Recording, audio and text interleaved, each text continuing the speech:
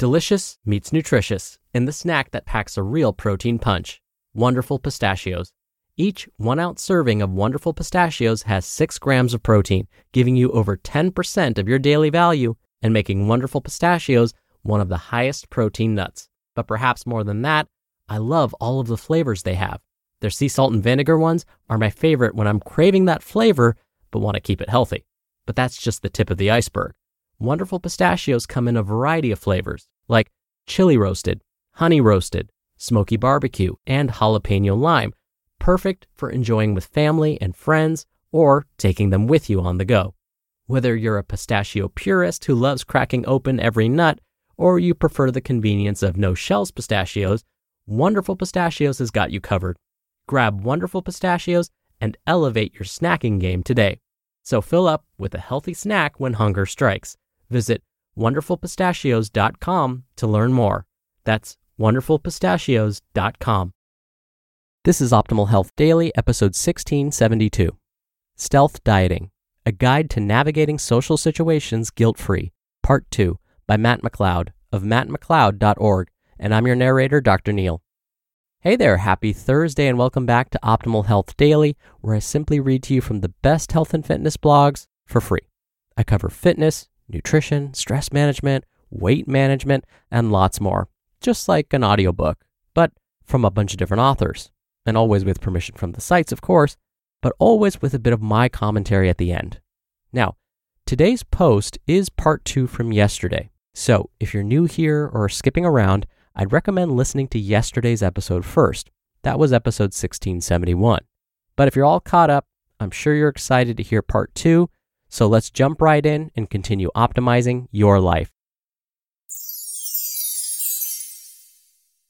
Stealth Dieting, a guide to navigating social situations guilt-free, part 2, by Matt McLeod of mattmcleod.org. Tip number 4. The goal is good enough, not perfect. Think again about my fast food restaurant order. Fried chicken sandwich with lettuce and tomato, large fruit cup, 6-piece grilled chicken nuggets, and a large Diet Dr. Pepper. Why didn't I choose a grilled chicken sandwich instead? It's lower in fat and calories, right? Yeah, but I wanted the fried one. I love this restaurant's fried chicken, and I care more about enjoying that than making the optimal fat loss choice. This plays back into tip number 1 about managing expectations. I also know that good enough most of the time will get me much better results than perfect only some of the time. Application: Stealth dieting in real life. I'm getting tired of writing and this article is getting fairly long, so I'm going to make these rapid fire. Social situation: restaurants. Expectations: is this a fat loss meal or a life satisfaction enjoyment meal? Have you been making slow progress lately? If yes, maybe you should consider making it a fat loss meal. If no, enjoy freely. Just make sure to commit before getting to the restaurant. Balance calories. How's your eating been the rest of the day? Have you been overindulging? If yes, maybe you should keep this meal in check. If you've eaten well and planned ahead, you know what to do. Protein, fiber, low fat.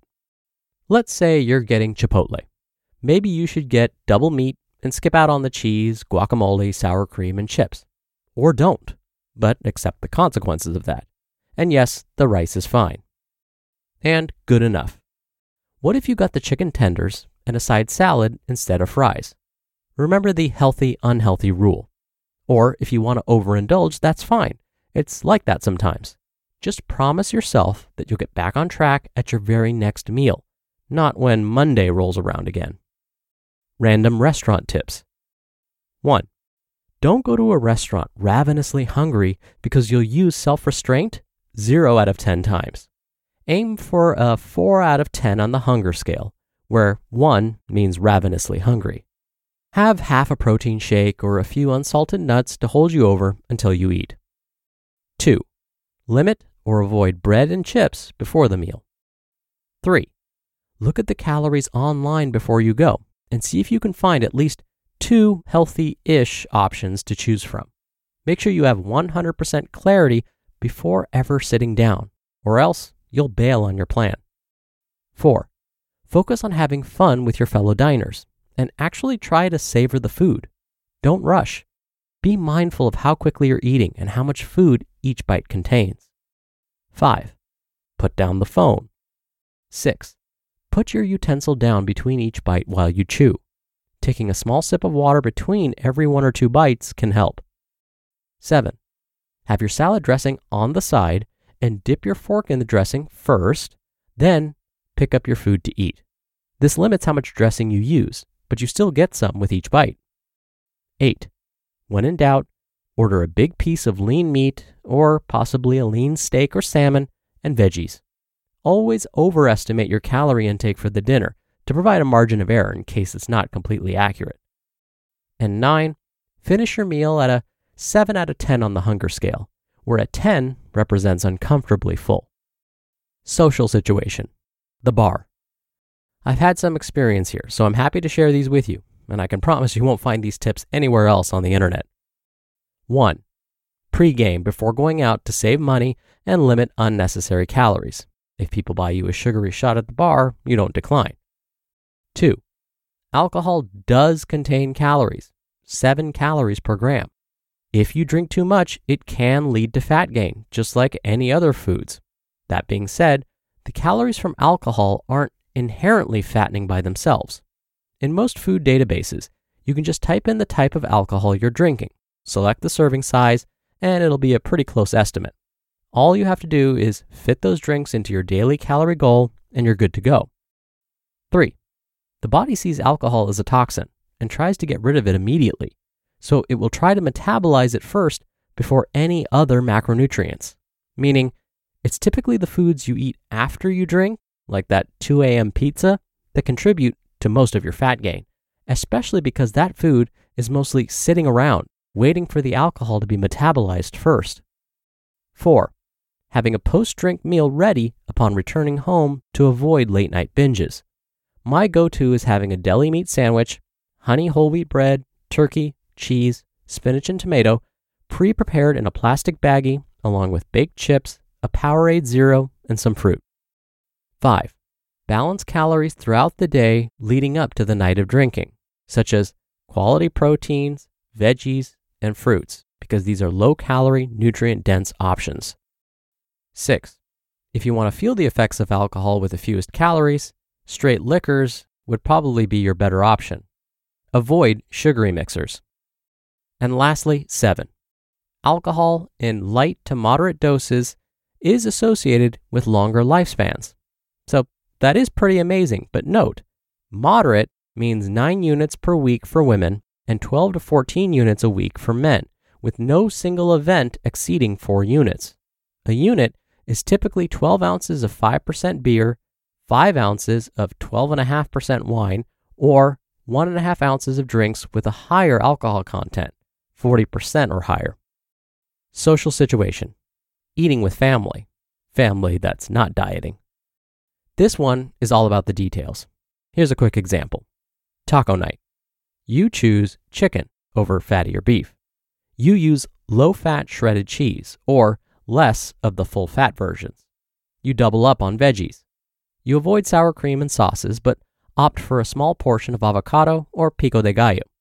You use a whole wheat wrap or shell, and you use baked chips. These minor manipulations can save you hundreds of calories without ruining a delicious meal with loved ones.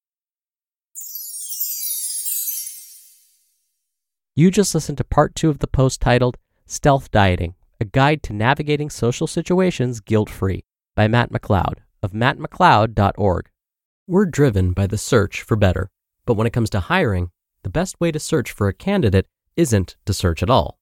Don't search, match with Indeed. Indeed is your matching and hiring platform with over 350 million global monthly visitors and a matching engine that helps you find quality candidates fast. Ditch the busy work.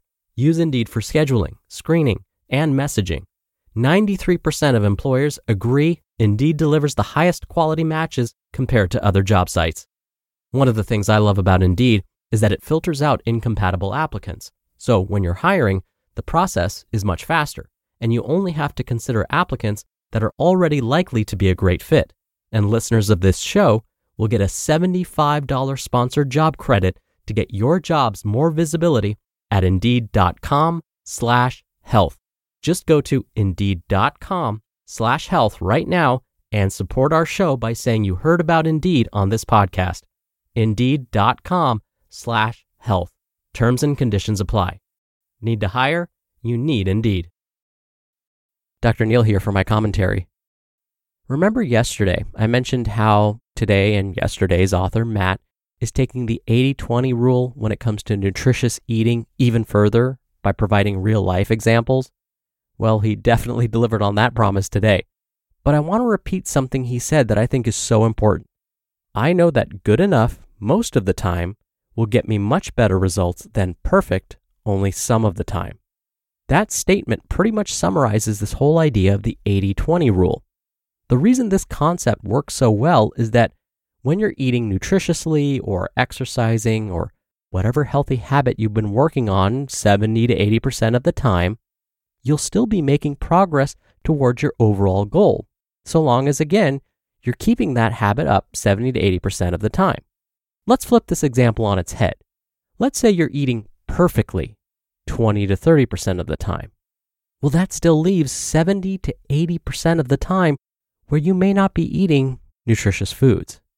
That probably won't lead to much progress. But if we're on track for 70 to 80% of the time, chances are we're probably still making progress towards our goals. All right, that'll do it for me for today. Thank you so much for being here. Thank you for listening every day. I hope you're having a wonderful week, and I'll see you back here tomorrow for the Friday Q&A and where your optimal life awaits.